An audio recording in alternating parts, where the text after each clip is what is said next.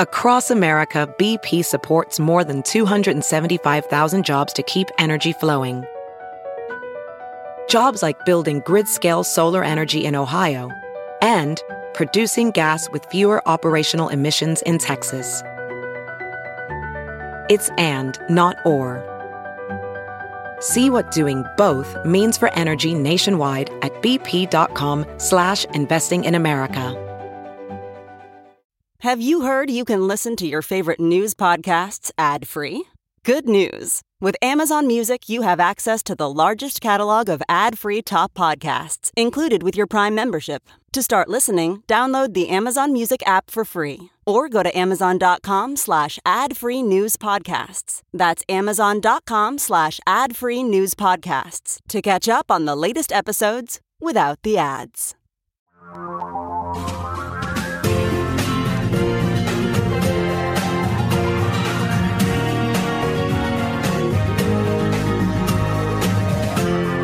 This is the Thom Hartmann Program.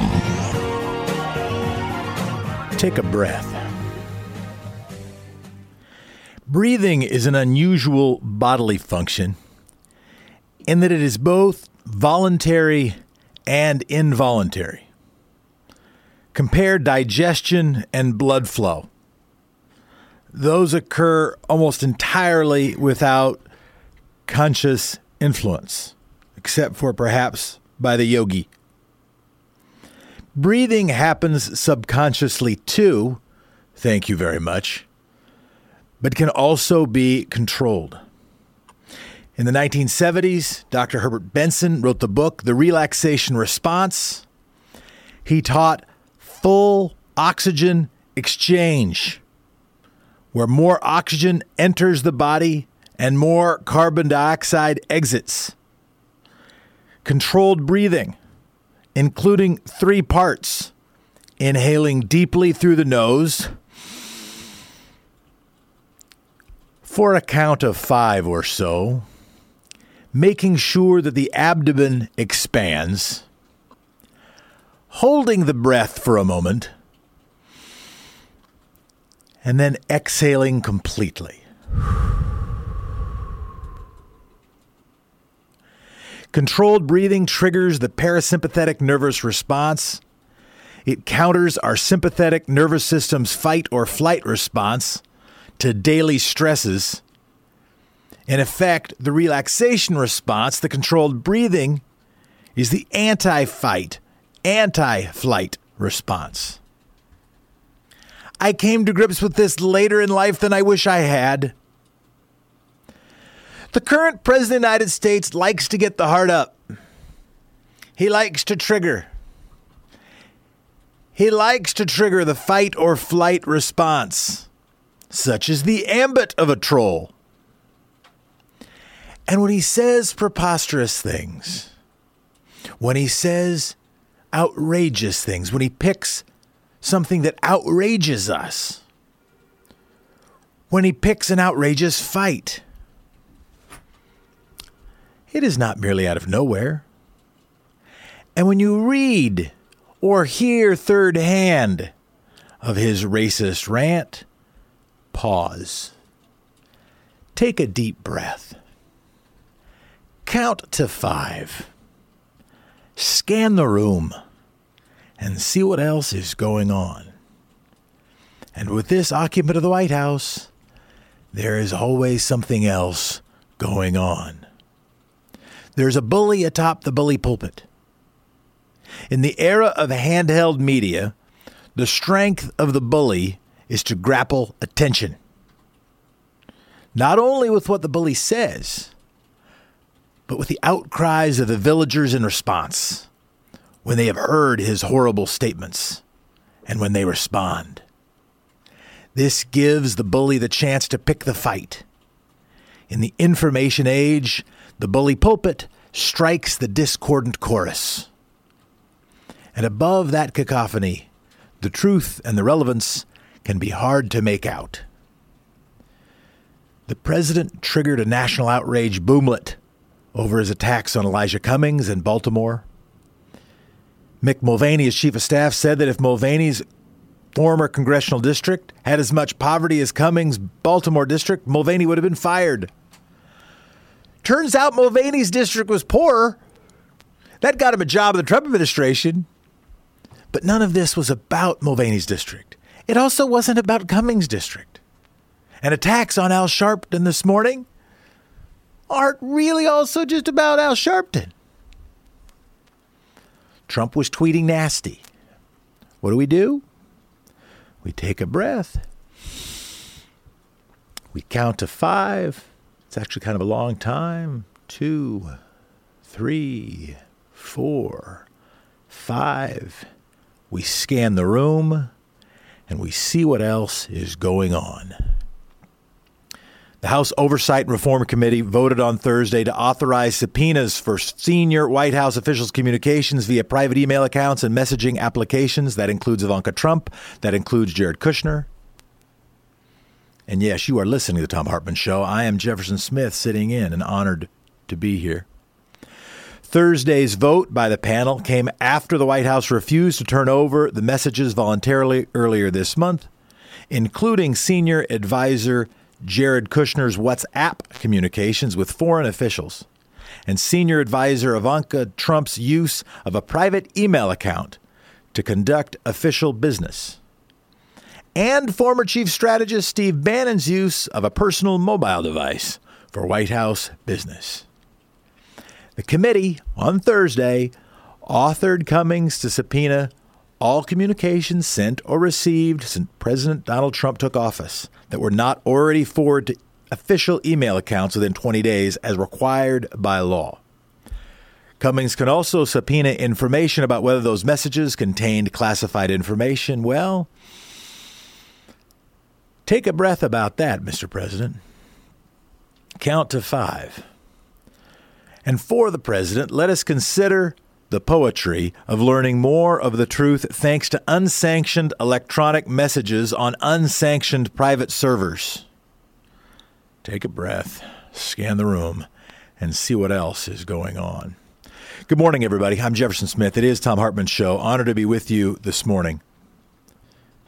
Right now, I want to talk to Alex Zaitchik, freelance journalist, contributor to The New Republic, author of The Gilded Age, A Wild Ride Through Donald Trump's America. Alex, hello there.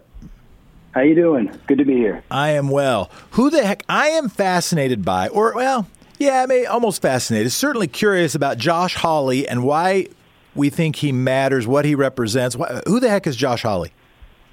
He is the junior senator from Missouri. He beat Claire McCaskill in the last election, and he's got a lot of attention during his brief stint on the national stage for his rather unconventional form of religious conservatism, which harkens back to things we haven't seen in a while. The closest echo is probably something like Pat Buchanan's 1992 presidential run, and it has been allied with a strain of intellectual conservatism that's come under the rubric of post-liberalism, which we can talk about, but basically is embraced by this group, which is sort of a revival of this Buchananite republicanism, which we haven't seen in a while. How is that different from, let's say, what would be the shades that make him different from Mitch McConnell, and also then what shades might make him different from Donald Trump? That's the big question. The main thing is a break with this Republican orthodoxy on the free market and this idea that the state has to be made as small as possible, should not have a strong hand in the economy or regulating social norms and mores. It's a strain of conservatism that embraces the idea of a strong government, of a very robust nationalism. A lot of the stuff people associate with Trump's rhetoric, if not his practice so far as president, but a lot of the rhetoric on his campaign trail sort of embodied this more sort of activist state conservatism, which, and again, this isn't just in the service of a sort of social justice program. It's actually more about a moral project of asserting the state's control over the morality of the society. Where, from a policy perspective, would he differentiate? So some of his language, I know some of his language, he'll go after big tech and say that maybe government has some role to make sure that big tech is not blank. Of course, his is not blank is not favoring big cities or is favoring white nationalists, right? I mean, it doesn't, his willingness to hold grip on the market. I mean, heck, we have had totalitarian regimes that have been willing to hold grip on the market without advocating for real freedom or advocating for real equality. But from a policy perspective, what to you is most interesting about Hawley or most surprising? Well, I think the first thing to note is his economic populism, as well as the economic populism of this larger group that he's associated with, is mostly rhetorical up to this point. Yeah. I mean, Hawley ran, when he was Attorney General, he was against raising the minimum wage in Missouri. He was against labor laws to protect unions. He's against the Affordable Care Act. I mean, bread and butter issues that help the great forgotten American middle working class person that he likes to talk about. In fact, he's against those policies. So in practice, there's not a whole lot to differentiate him from your sort of standard Koch-funded Republican, which he is. He's completely funded by Koch dark money in his elections so far.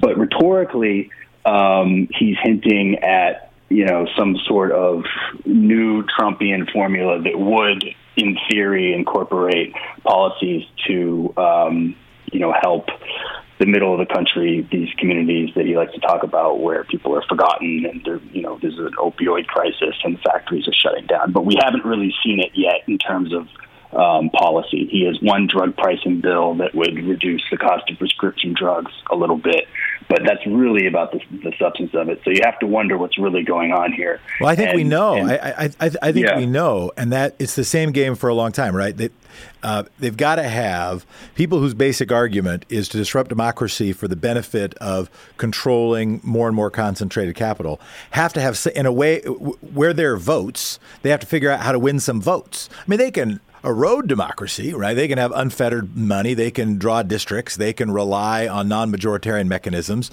They can try to suppress votes. And in fact, that's pretty close to a playbook of the anti-democracy movement over the last 40 years, and particularly gaining steam over the last 15. But they also got to figure out some way to at least get some poor people to vote for them.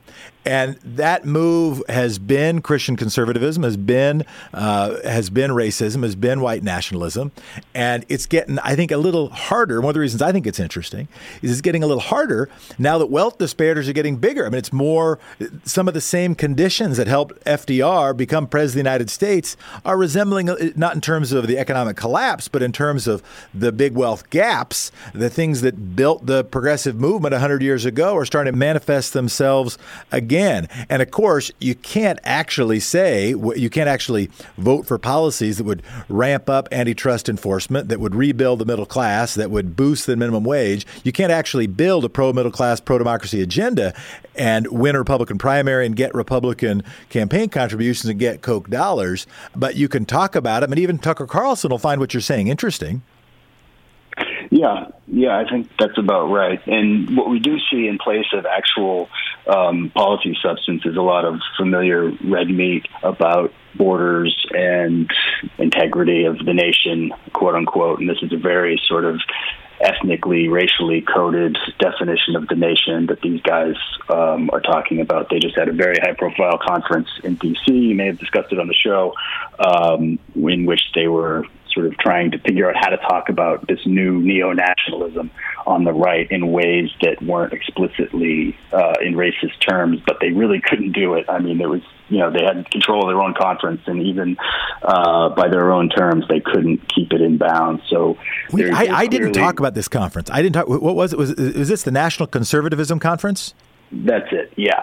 And it was sort of the coming out event of this group that's being called the post-liberals, which, again, is really just a revival of this Buchananite tradition on the right, which has always kind of been there, but it was suppressed for a long time by this Republican fusion coalition that had business and libertarians in charge of the party, business Republicans and libertarians. And these guys are trying to assert independence and eventually reassert control of the party. And they had this this conference, which they were trying to make the case for their version of nationalism, and they were trying to separate themselves from the ruder, cruder, more rougher-edged elements of the Trump presidency and his rhetoric, and they really couldn't do it.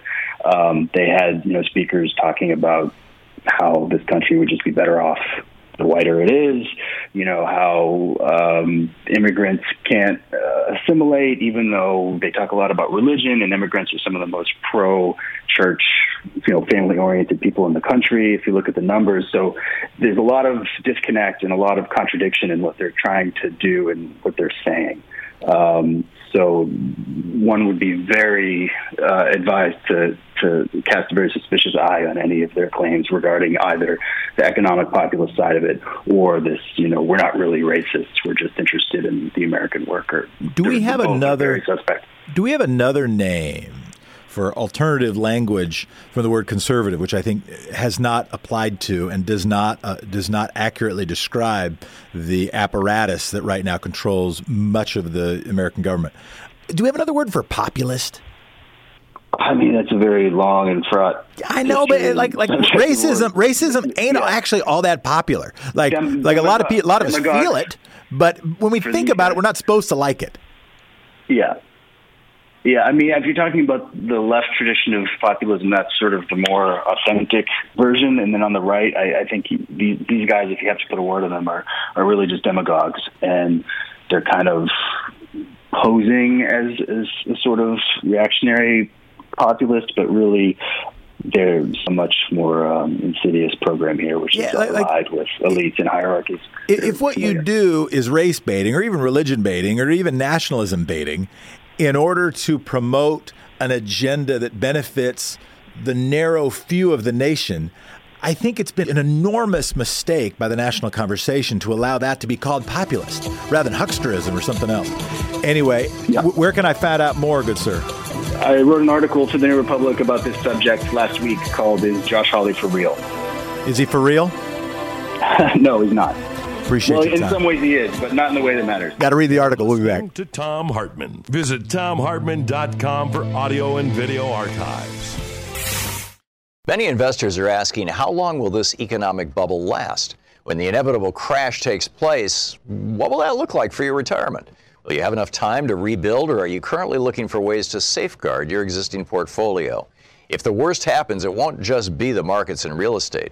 With the Fed's nonstop money printing, a dollar collapse is even more concerning. There are simple charts the Federal Reserve provides to help us investors make educated decisions. Google the Fred chart on the purchasing power of the dollar and look at the data yourself.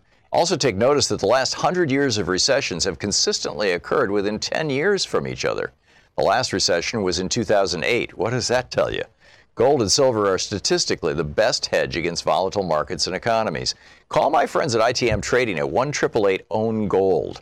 Ask them for their free gold protection guide and protect your future while you still can.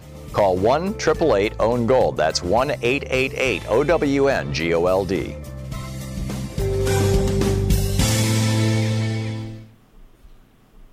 Stella from Providence. Go ahead, Stella. Hi, I was calling in response to your request for a substitution for a conservative. Thank you. I've been saying this for 10 years, regressive. And the nice thing about regressive is it still starts with R. You can put R in a parentheses next to it and it still sort of seems like the same thing. And then while I was listening and being infinitely patient, snark, I heard you mention looking for a word for populism. It's more like tribalism on steroids, you know? You know what I like? Stella, I like both of those words.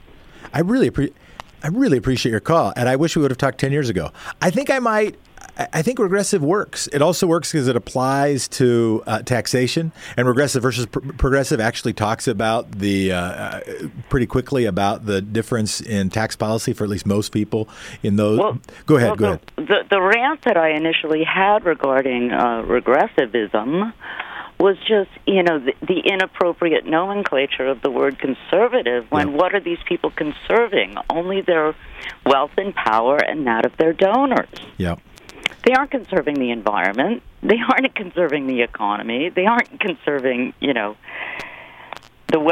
welfare of the nation by any means. Yeah, and still, this is exactly, I'll just say amen. This is exactly why I asked the question. I'll say something else I like about the word regressive. Somebody last week proposed reactionary, and I'm still wrestling with that. It hasn't been, I haven't immediately glommed onto it because much of what's happening doesn't feel like merely a reaction. Very often it feels like a pro-action in favor of something that is lousy and working in favor of we'll call them regressive policies. So I like the word regressive and appreciate the call. And tribalism I also appreciate for a different reason. Stella, you may win Best Caller Award. I don't want to besmirch the callers previously, but there's a chance you'll win Best Caller Award. That award does not exist until this very moment. But also because very often we play the word thing. If we pick a word that doesn't feel accurate or only feels inflammatory, it seems less likely to catch on. Tribalistic is different than calling somebody a racist, and therefore I think it's been hard for people just to call Donald Trump a racist in lots of media channels. I mean, it's kind of a substitute for white nationalism. Yeah. And I'm a Mayflower descendant. I'm whiter than white. You live in Providence. Yeah. Finest in inbreeding, I swear. Stella, thank you so much for the call. Lisa from Santa Rosa, California, you're on the air. Last week, you reminded us about how much words matter, and you said something about, let's just call it the Trump report, the Trump investigation, what it really is. And I had a little epiphany because, when you are just smothered by all the other kind of crap on the, airwaves, it's sort of hard to remember. That's exactly correct. We should call it what it really is. For example, report and Trump investigation. Moscow Mitch may actually take hold, and if we can just keep saying Trump report, Trump investigation, just don't forget, say it on TV. You were right. I appreciate it. Well, thank you very much, Lisa. I agree with you, and by that I mean I agree with myself. But Exactly. And if you can find another word for populism, I would really be appreciative. It'd be handy. It drives me crazy. No.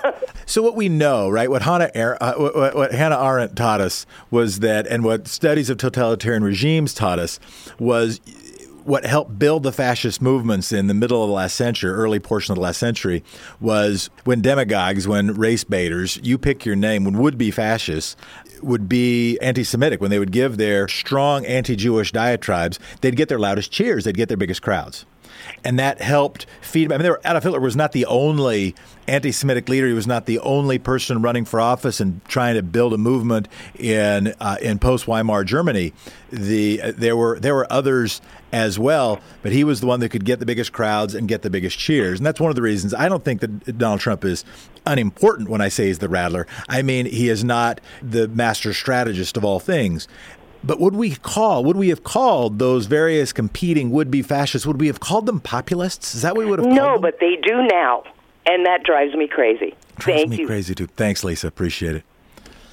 We got time for another one. Let's go to Stephen from Albuquerque, New Mexico. I think it's pronounced Albuquerque. Okay, go ahead.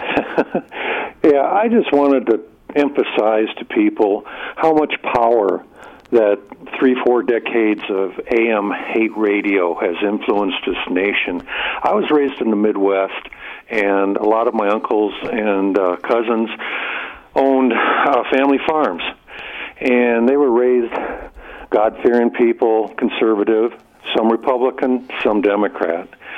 But as the years went on, and these AM radio stations got more and more people like Rush Limbaugh preaching the gospel that if your life sucks, it's because of the Democrats, the liberals. It's because of what they're doing to your country. And this diatribe's gone on for decades. And I'm thinking now here in the year 2019, a lot of them no longer farm and have sold off the land and rented it and so forth.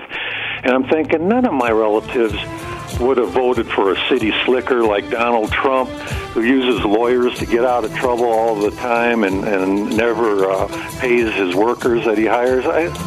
This is a man I could not believe could ever be accepted by my family. Or people in Methodist and Baptist churches voting for him and deciding that somehow his conduct is Christian. I want to respond to that right after this. This is Tom's show. I'm Jeff. This is the Thom Hartmann Program. Our selection today for the Thom Hartmann Book Club is This Land, How Cowboys, Capitalism, and Corruption Are Ruining the American West by Christopher Ketchum. This is from Chapter 1. It's about halfway through the chapter. He's talking about Bernard DeVoto. DeVoto was the first major historian of the West who was also an environmentalist and an activist, the first chronicler of what Wallace Stenger called the West's curious desire to rape itself. DeVoto was a Westerner raised in Utah. He suffered in the provincialism and intolerance of Mormon country, went east to study and then teach at Harvard, settled in Cambridge, but never forgot the beauty of his native ground. Loving the land and history, said a magazine profile, but loathing the society. His histories, novels, criticism, his essays in Harper's Magazine, where for 20 years he wrote the oldest column in American journalism, Easy Chair, pointed always west. His trilogy, published in the 1940s, garnered the Pulitzer, the Bancroft, and the National Book Award. Widely celebrated, DeVoto used his position to become his generation's most outspoken defender of the public lands. He called the West a plundered province, a resource colony for corporations and absentee landlords who practiced, quote, an economy of liquidation. He was broad in his assault on the liquidators.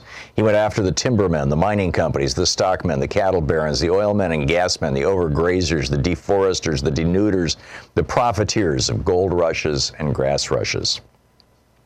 He named the bankers and congressmen who abetted the plundering, the Western hogs, he called them. Massive timber frauds in the 19th century, the largest land frauds seen in the West, led directly to the establishment of the Forest Service in the 20th century, its purpose to stop deforestation. Out-of-control cattle numbers in the steppe, overgrazing that turned the fragile soil to dust, led directly to the federal grazing regulatory system that eventually became the BLM. When in 1946 the commodity users conspired to destroy the public lands system, the system in which DeVoto saw the only hope for Western conservation and preservation, he stood to oppose them. Quote, he was the first conservationist in nearly half a century, except for Franklin D. Roosevelt, to command a national audience, said Arthur Schlesinger, Jr., a student of his at Harvard. No one did more in the post-war years to rouse public opinion against the spoilers than DeVoto. DeVoto and Schlesinger had seen firsthand what unregulated industry could wreak in the arid lands when they drove cross-country together in the spring of 1940 and entered western Kansas past the 100th meridian. These were the last years of the Dust Bowl before FDR's soil conservation programs and the return rains of the 40s could heal the land. Wrote DeVoto, a cemetery was 10 inches deep in sand. Half the headstones had toppled into it and been partly covered. Sagging shacks that had been farmhouses had their windows blown out and dust was 2 or 4 or 6 feet deep against their western walls and a foot deep against the far wall. A repulsive dust as fine as sifted flour. Now, 6 years after that trip with Schlesinger, DeVoto was confronted with the West's cattle barons, the liquidators of the grass, who were hell-bent on reducing the region to the same mess of dust. In 1946, the Joint Committee on Public Lands of the American National Livestock Association met in Salt Lake City to discuss the goal of undermining what few regulations had been placed on livestock operators under the newly formed Bureau of Land Management. The stock growers' ambition went further than mere deregulation. They hatched a plan with the help of friends in Congress to begin moving all federal land, the BLM and Forest Service domain, as well as the national parks, into the control of the states. The plan evolved through 1946, 47, 48, with legislation making its way on Capitol Hill. DeVoto covered the story for Harper's. He cautioned that the stock growers were attempting, quote, one of the biggest land grabs in American history. The public lands are first to be transferred to the states on the wholly justified assumption that there should be a state government not wholly compliant to the desires of stock growers. It could be pressured into compliance, he wrote in Harper's. Nothing in history suggests the states are adequate to protect their own resources or even want to, or suggests that cattlemen and sheepmen are capable of regulating themselves even for their own benefit, still less the public's, end quote. The long-term plan, he said, was to get rid of the public lands altogether, to place the common possession of the American people into private hands. The livestock industry went on the attack, mounted a PR campaign to discredit Devoto, and pressured Harper's to cease its support. Unmoved, the magazine continued for 3 years to publish his relentless exposés of the intrigues in the state houses and in the Western Caucasus. Devoto had convinced the editors, when no other publication that mattered in the East cared, that the threat of such land transfer was an existential one. This Land by Christopher Ketchum. You know, age works its, I was going to say magic, but whatever you want to call it, on all of us. And eventually there are days when, you know, you look in the mirror and go, I could use a little help. Well, what works is Plexiderm. And I'm not talking about days or weeks to work. Plexiderm is a clinically studied serum that visibly eliminates under-eye bags and wrinkles from view in minutes. Did you hear that? In minutes. The science behind Plexiderm is incredible, with clinical studies to back it up. If you look older and tired because of crow's feet, wrinkles, or under-eye bags, you can look younger in just minutes with Plexiderm. See it for yourself. Watch a real video with real people and see how fast crow's feet, wrinkles, and under-eye bags disappear. Those results are backed up by Plexiderm's 30-day satisfaction guarantee. Go to tryplexiderm.com and use the coupon code TOM, T-H-O-M, for my discount. That's tryplexiderm.com with the code TOM, T-H-O-M, or call 1-800-685-1292 and mention Tom. Welcome back, everybody. You're listening to the Thom Hartmann Show. We've been talking about language today. One thing I promised. I want to get to Beverly's call and Nancy's call. But one thing I promised was the strategic map. And to tease it just a little bit more, introduce it a little bit more, and explain a little bit of it. I've been thinking about how we spend our time.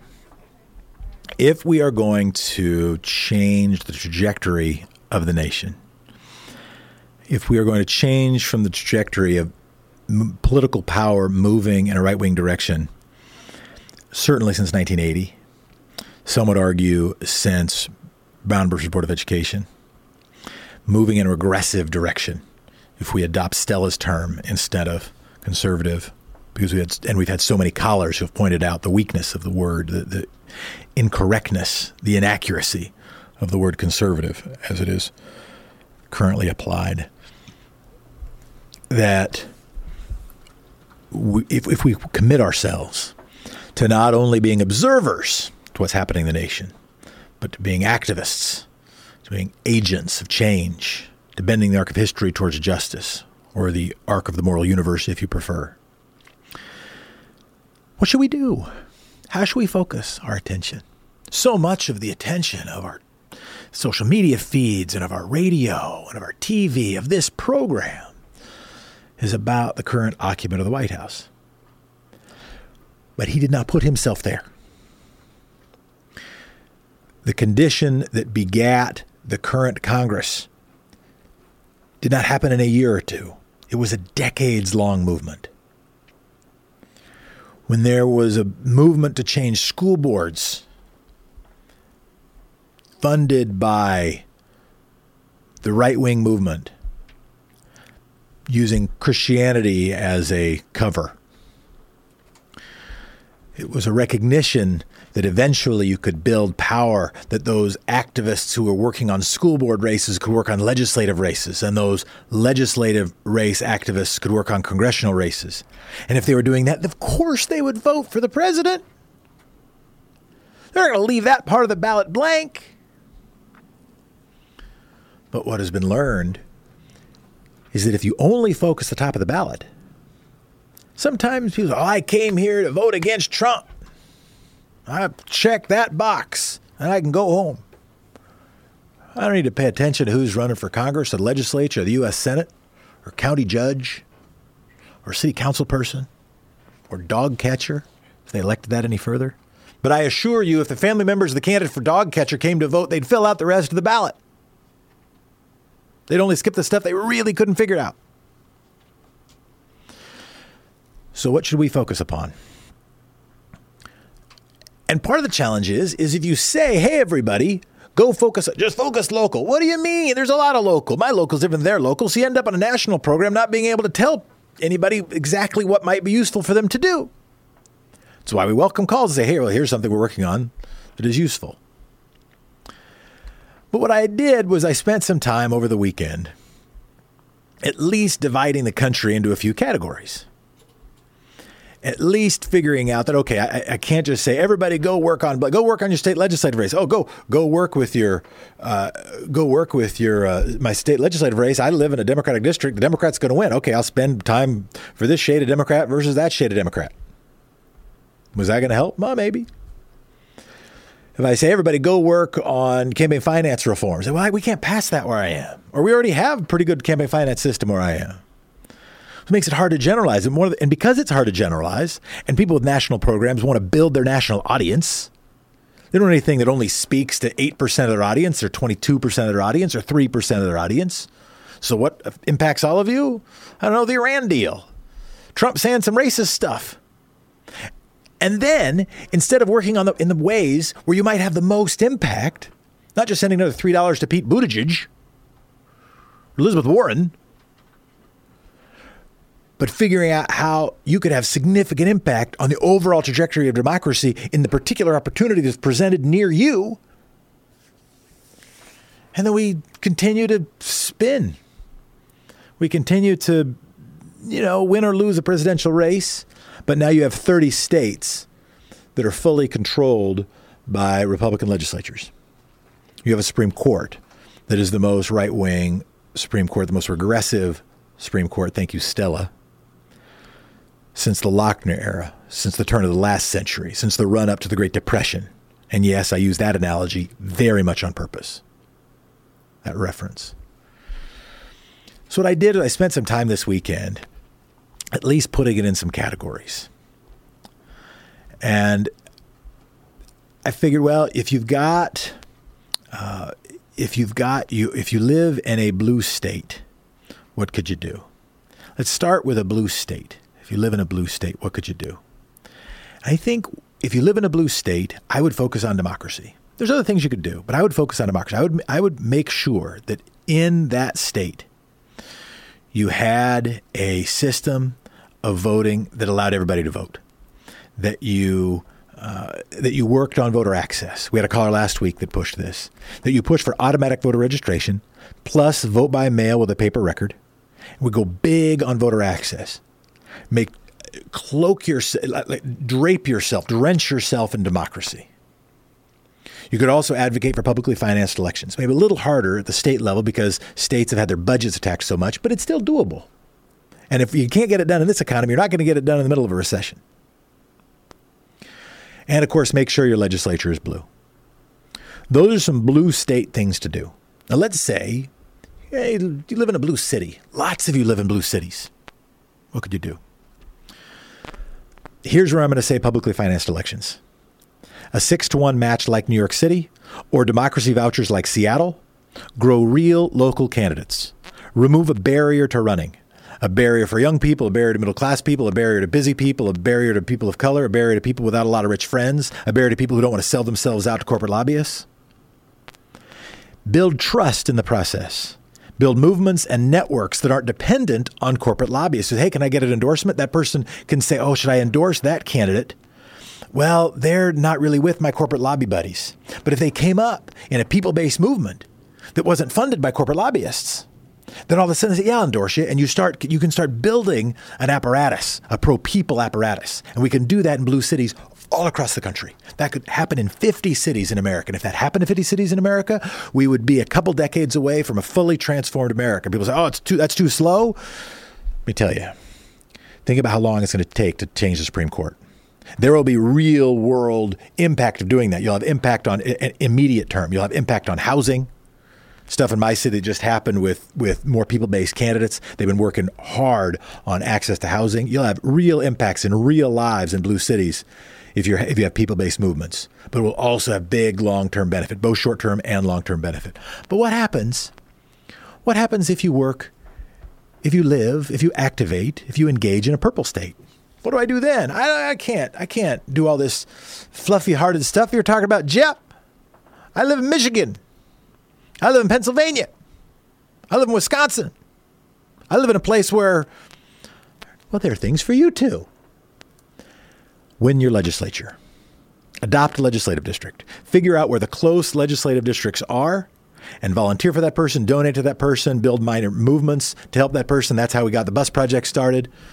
Bus project's now changing its name. Now it's the Alliance for Youth Action something or other, has headquarters in 11 states, but has started out recognizing that young people could have a significant impact on local legislative races. So can you. Another thing you can do, like Michigan did, nonpartisan redistricting. Nonpartisan redistricting to say, and if you do this, if this happens only in blue states and doesn't happen in red states, well, all that'll happen is that you'll end up sending more Republicans to Congress. But Eric Holder's work to try to purify a little bit the districting process is noble work. And in purple states, in states where aptly drawn districts will create aptly drawn, will send representatives. That is both moral and strategic. You can also, in those states, work on the national popular vote. It might give it a chance. It's winning in the blue states. If you can get national popular vote done in a purple state, well, then we're going to have a popular vote in the country if that happens in the purple states. Win the legislature, nonpartisan redistricting, and national popular vote. That's the purple state map. We got 1 minute left, but don't worry. But Jeff, I live in a red state. I live in Alabama. I live in North Carolina. Well, you're kind of a swing state now. But I live in South Carolina. I live in Ohio, which is not nearly as much of a blue state as it used to be, not even much as a purple state. Well, Ohio, I'm going to still say go yourself in the purple direction. Look at your legislature. Look at your nonpartisan redistricting. But if you're in just a really red state, nonpartisan gerrymandering if you can, but also you live in a purple city, change the party structure. Advocate for a different way to elect folks. Because I recognize in some places in this country, it's just a really long way to remind, hey, wait a minute, Democrats used to win here. You know, I know you've been listening to Limbaugh and watching Fox News for a long time, and some right-wing Christian preacher who somehow pretends that God is for big military and big business because they didn't read the New Testament. Might be a bridge too far to say vote Democrat, but it might not be a bridge too far to say, hey, let's have a system that's not quite so partisan. Let's have a system that allows for other parties to have voices, and then somebody can run under Independent or run under Working Families Party, and they can still be pro-democracy. They don't have to be a Democrat, but they can be pro-democracy, they can be pro-human, they can be pro-climate, they can be pro-middle class. That's my quick map. I'm Jefferson Smith. This is Tom's show. Thanks for listening. You're listening to Thom Hartmann. Visit ThomHartmann.com for audio and video archives. Mark from Burbank, California. Go ahead, Mark. Yeah, hi, Jefferson. How you doing? I just wanted to tell you that I appreciate your thoughtfulness on the show always. Thanks. And I have a name other than Regressives, which I think is great. Yeah. But this one is kind of based on the way people are being treated at the border, being caged and so on. I think a good name would be Repugnant-can. It's wonderful, except I couldn't hear what you said. Repugnant? Repugnant-can. All right. Thank you, Mark, for the phone call. Ivan from Illinois, go ahead. Jefferson, my man, I love to give the right a taste of their own medicine. All right. Whenever I share a post that's about Trump's malfeasance, I keep my comment short and sweet, all caps. Lock him up. And when I tweet or retweet some lie, I always add hashtag lock him up. This drives the right-wing trolls crazy, and they attack me unmercifully, which I love. Well, I appreciate your willingness to take the attacks, Ivan. John, you're watching Free Speech TV from Minneapolis, Minnesota. Go ahead. Yeah, I think that the Republicans are radicals. They're not really reactionary. I mean, they're not wanting to go back to any former point in history. They want to remake this country in their own image, which means a helpless, defenseless population that is just at their beck and call. And, you know, since Ronald Reagan, they've actually been able to accomplish quite a bit in that respect. We have the Fourth Estate, which is in shambles because it's just propaganda. And we cannot have a truth-free democracy. The Founding Fathers talked about that. Yep. And, the dictatorships of the 20th century, the Nazis, Mussolini, and then also the totalitarian regime in Russia proved that propaganda is how you can control people. And, this is where we're at. And we were sold by both parties. And I would say the Democrats, the leadership of the Democratic Party needs to be changed. And they are doing their best to prevent that. And I'm talking about. Well, let's do in the speed round. Let's do 1 point per. But I do want to write it down to reply to your second comment.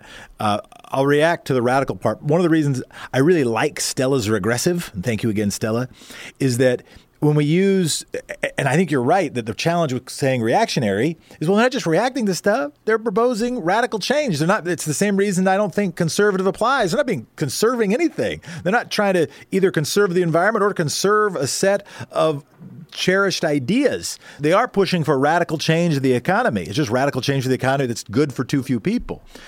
But the reason I don't love using the word radical is that radicals in the 70s were some of our favorite people. And I think we also do need radical change. So we don't want to taint the word radical. So far, I'm liking that regressive, appreciating your call. I'll make a comment. I'll reply on changing leadership maybe later. My quick tease, spoiler alert, I think the way that you change political leadership is not only through trying to get somebody different to be Speaker of the House. Right. I think the way you change political leadership is by changing the context of the country. That if you were going to prioritize what you're going to send letters to your city council people to advocate for publicly financed elections. Send letters to your state legislators to open up the elections process. If we have more democracy, we will have more small d Democratic elected leaders. I have more to say about that, but it's supposed to be speed round. Will, Salem, Oregon. Hey, Jefferson, how are you? This is actually an important topic, and I'm glad you brought it up. I think it's not fluff stuff. The words we use in a big. Anyway, right, they are not conservatives. I've been doing this for at least 10 years. What I would recommend is they're the grand old fill in your name party. Now that third word, you can say anything you want. You could say fascist. You could say Koch brothers, the grand old Koch brothers party, the grand old billionaires party, the grand old We Hate America party, but it's all set up. Just the grand old fill in your name party, and obviously they're not conservative. These are fascist reactionaries, Koch brothers. And anyway, that's my thought. Will, appreciate it so much. Dave from Armstrong Creek, Wisconsin. Go ahead, Dave. Hi. I just want to point out that since the Reagan presidency, and even a little bit before that, the supply side economics that went on were destroying labor unions and freezing wages, basically, and the loss of jobs set this all up for Trump getting elected. He told everybody what they wanted to hear, and they believed him. And I think people they hate to admit to themselves that they made a mistake. That they're willing to go along with anything, all the lies that he tells and everything like that. I listen to Washington Journal in the morning, and we're in speed round, so right, make the key point you want to make. It's so predictable about they're willing to let things that he says go, just for the sake of being in denial that they made a mistake putting this man in. No, there's huge cognitive dissonance going on. And one of the reasons why the attack on Trump doesn't make people change their mind about Trump is that they've made their decision, and that feels like an attack on their own judgment, on their own wisdom. It's a little bit like the argument John Kerry made about the Vietnam War. Who will be the last person to die for a mistake? It's a similar sunk cost fallacy challenge. Leo at Speed Round from Portland, Oregon. I know Portland. Hi, how are you? Doing good. We got about 30 seconds. Okay, so my thing that's just got me going is that we are playing into the Republicans' wedge issue thing, with refugees drinking out of toilets and making that like the main news story for days and weeks at a time. We let them prioritize our attention on less important issues that don't or shouldn't affect us directly. I mean, I don't want refugees getting out of toilets, but we're still spending millions and losing lives on war. The environment is going on. The country's roads and bridges are falling apart. And we get so outraged that, at what's going on at the border that we have we wound up giving a windfall to the people that are doing it, saying that $750 a head or whatever it is, whatever astronomical amount it is, isn't enough. Let's earmark $4.5 billion more. If I was running a scam getting, foster kids, and I got 1,000 foster kids, and starved them and treated them like slaves, Leah, we're going to break. Hey, ever wake up in the middle of the night sweating? It's a fairly common thing. It's because your bed and your bedroom don't really regulate the temperature, and our body goes through cycles as we sleep where it actually is generating or not more or less heat. And so what's comfortable at one time of night is not comfortable at another time of night. And now there's a bed that actually responds to your needs for cool or warm or whatever it may be. The bed is called the Pod. It's from 8 Sleep, EIGHT Sleep. It's the first and only bed with what they call a responsive surface technology. It's designed to keep you cool all night long. It's like the Pod is like the Tesla of beds. The Pod dynamically adjusts each side of the bed to the ideal temperature for your body and changes it throughout the night. And science shows you can sleep deeper because of this, leading to optimal mind and body performance. You'll find that 8 Sleep is a company dedicated to building the most innovative solutions for sleep's biggest problems. And with the Pod, they're delivering. You'll never have to suffer through sweaty nights ever again. If you're ready to beat the sweat and start optimizing your sleep, head to 8sleep.com/Tom, THOM.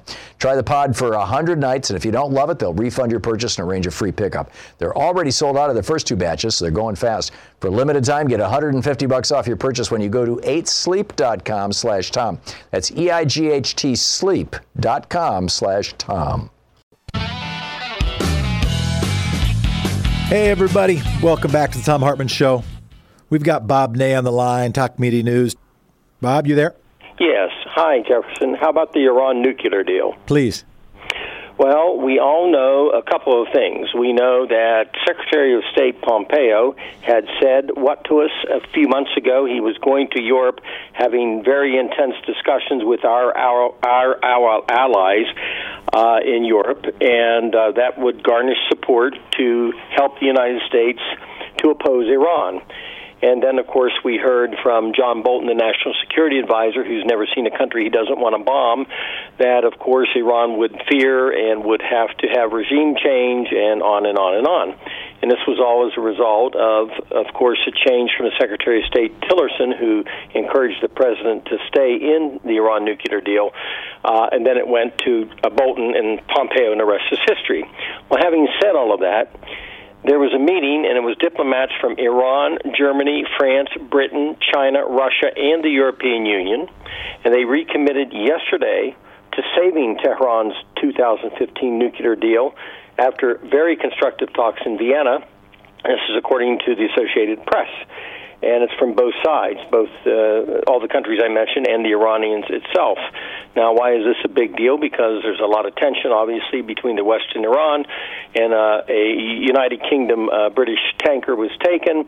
We got pretty upset about it, but it seems like the United Kingdom isn't as upset as we are and is negotiating, about that situation with the tanker, but proceeded on diplomatically. So my whole point to this is a next general strategy, which would be for the European Union to set up payment systems to keep doing business with Iran, therefore going around American sanctions and basically, Jefferson, sort of isolating the United States. So all of the plans and all of the coalitions, et cetera, obviously have failed when it comes to basically most of the rest of the world in dealing with Iran. I appreciate that. And I recognize this is to some degree a different topic, but what impact do you see on American policy, on American strategy for the change with Dan Coats out as intelligence director, maybe with respect to Iran, but also generally? Well, I think in general, Dan Coats, as we know, had disagreements with the president on, certain ways to handle, issues, especially particularly Russia.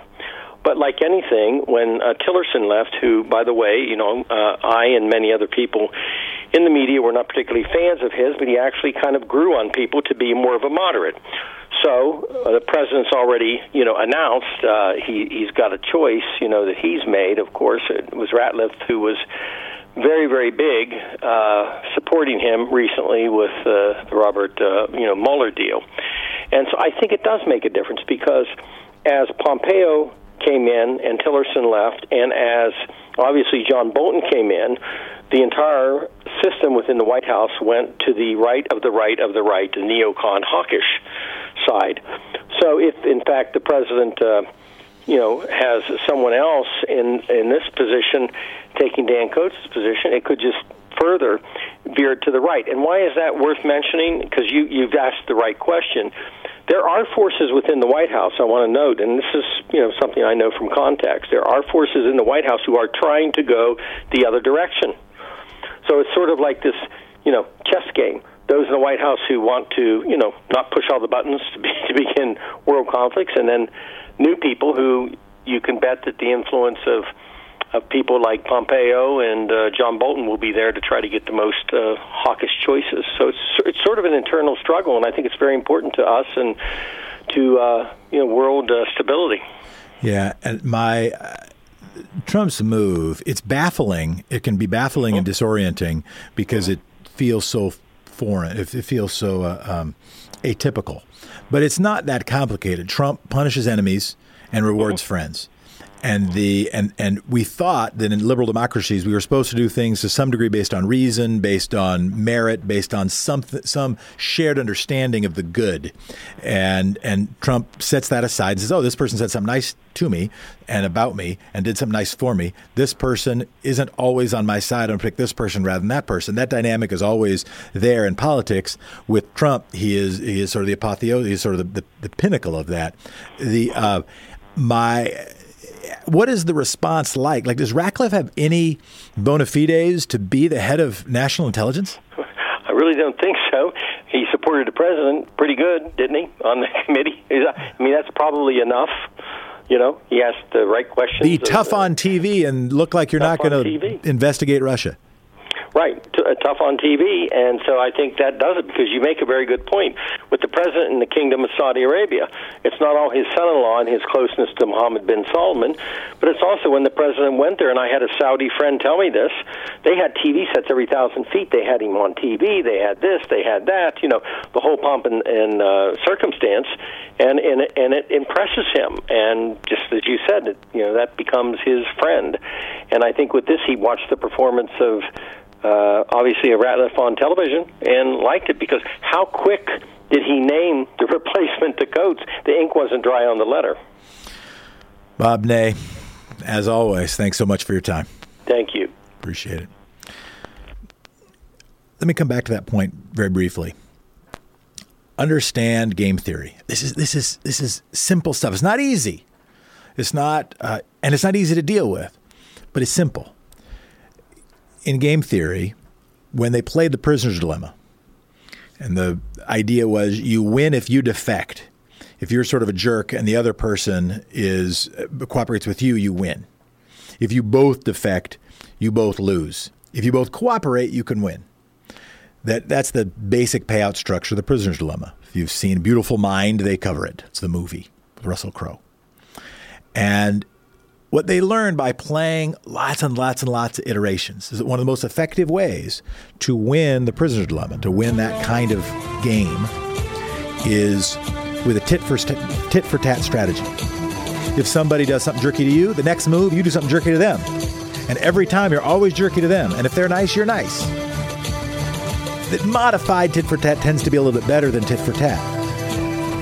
The world is not a prisoner's dilemma. We need leaders who don't just do tit-for-tat. But understand, that's Donald Trump's move. We should learn from it, hopefully not merely replicate it. You're listening to Thom Hartmann. Kyle from Chicago, go ahead.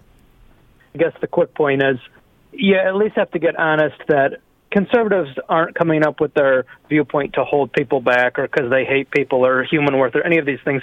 It's their honest opinion on what provides the most people the best path forward, not to hold people back. Yeah, no, I think that it is. I think there's two parts. I would say there's from my impression, there's two parts. I don't think just about any person who voted for Donald Trump goes to bed and says, I want to vote for Donald Trump because I want to hold people back.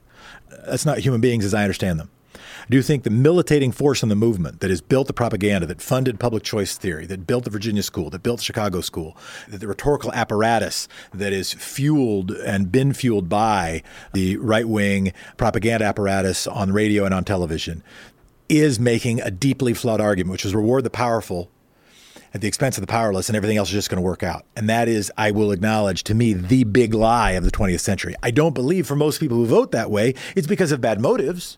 They agree with that viewpoint that if you cut taxes for the highest income earners, or more importantly, perhaps the highest wealth holders, that's somehow going to benefit everybody. I understand that's an honestly held view. I just think that view has been empirically shown to be wrong. Now, don't get me wrong. I don't think that means we shift to some other ridiculous extreme where nobody can earn anything based on how hard they work or how smart they are. Nobody makes that argument either. But we have shifted so far from the Eisenhower era, and we are seeing the fruits of it, which includes, and I think I'm going to have to finish with this,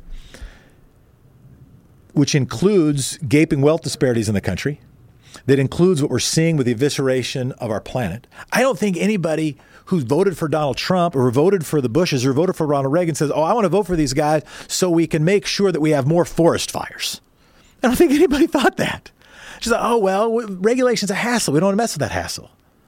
Well, it turns out now we're having more forest fires.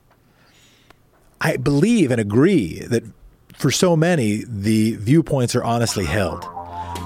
At the same time, I think that some of those are deeply, deeply flawed. And I also think have been flawed on purpose by people whose motives were cynical, whose motives weren't Christian, whose motives weren't even capitalist in the best sense. I'm going to be back tomorrow, tell you more things that I think that I might be wrong, and more importantly, harvest the really good thinking that many of the listeners have been offering and appreciate it. Kyle, do appreciate your call. Sounded like you think there should be a minimum wage. That is something we agree upon. I'll be back tomorrow. I'm Jefferson Smith, and you are priceless. Definition of priceless, worth a lot, not for sale. Thanks, everybody, and thank you, democracy. You've been listening to Thom Hartmann. For audio and video archives, visit thomhartmann.com.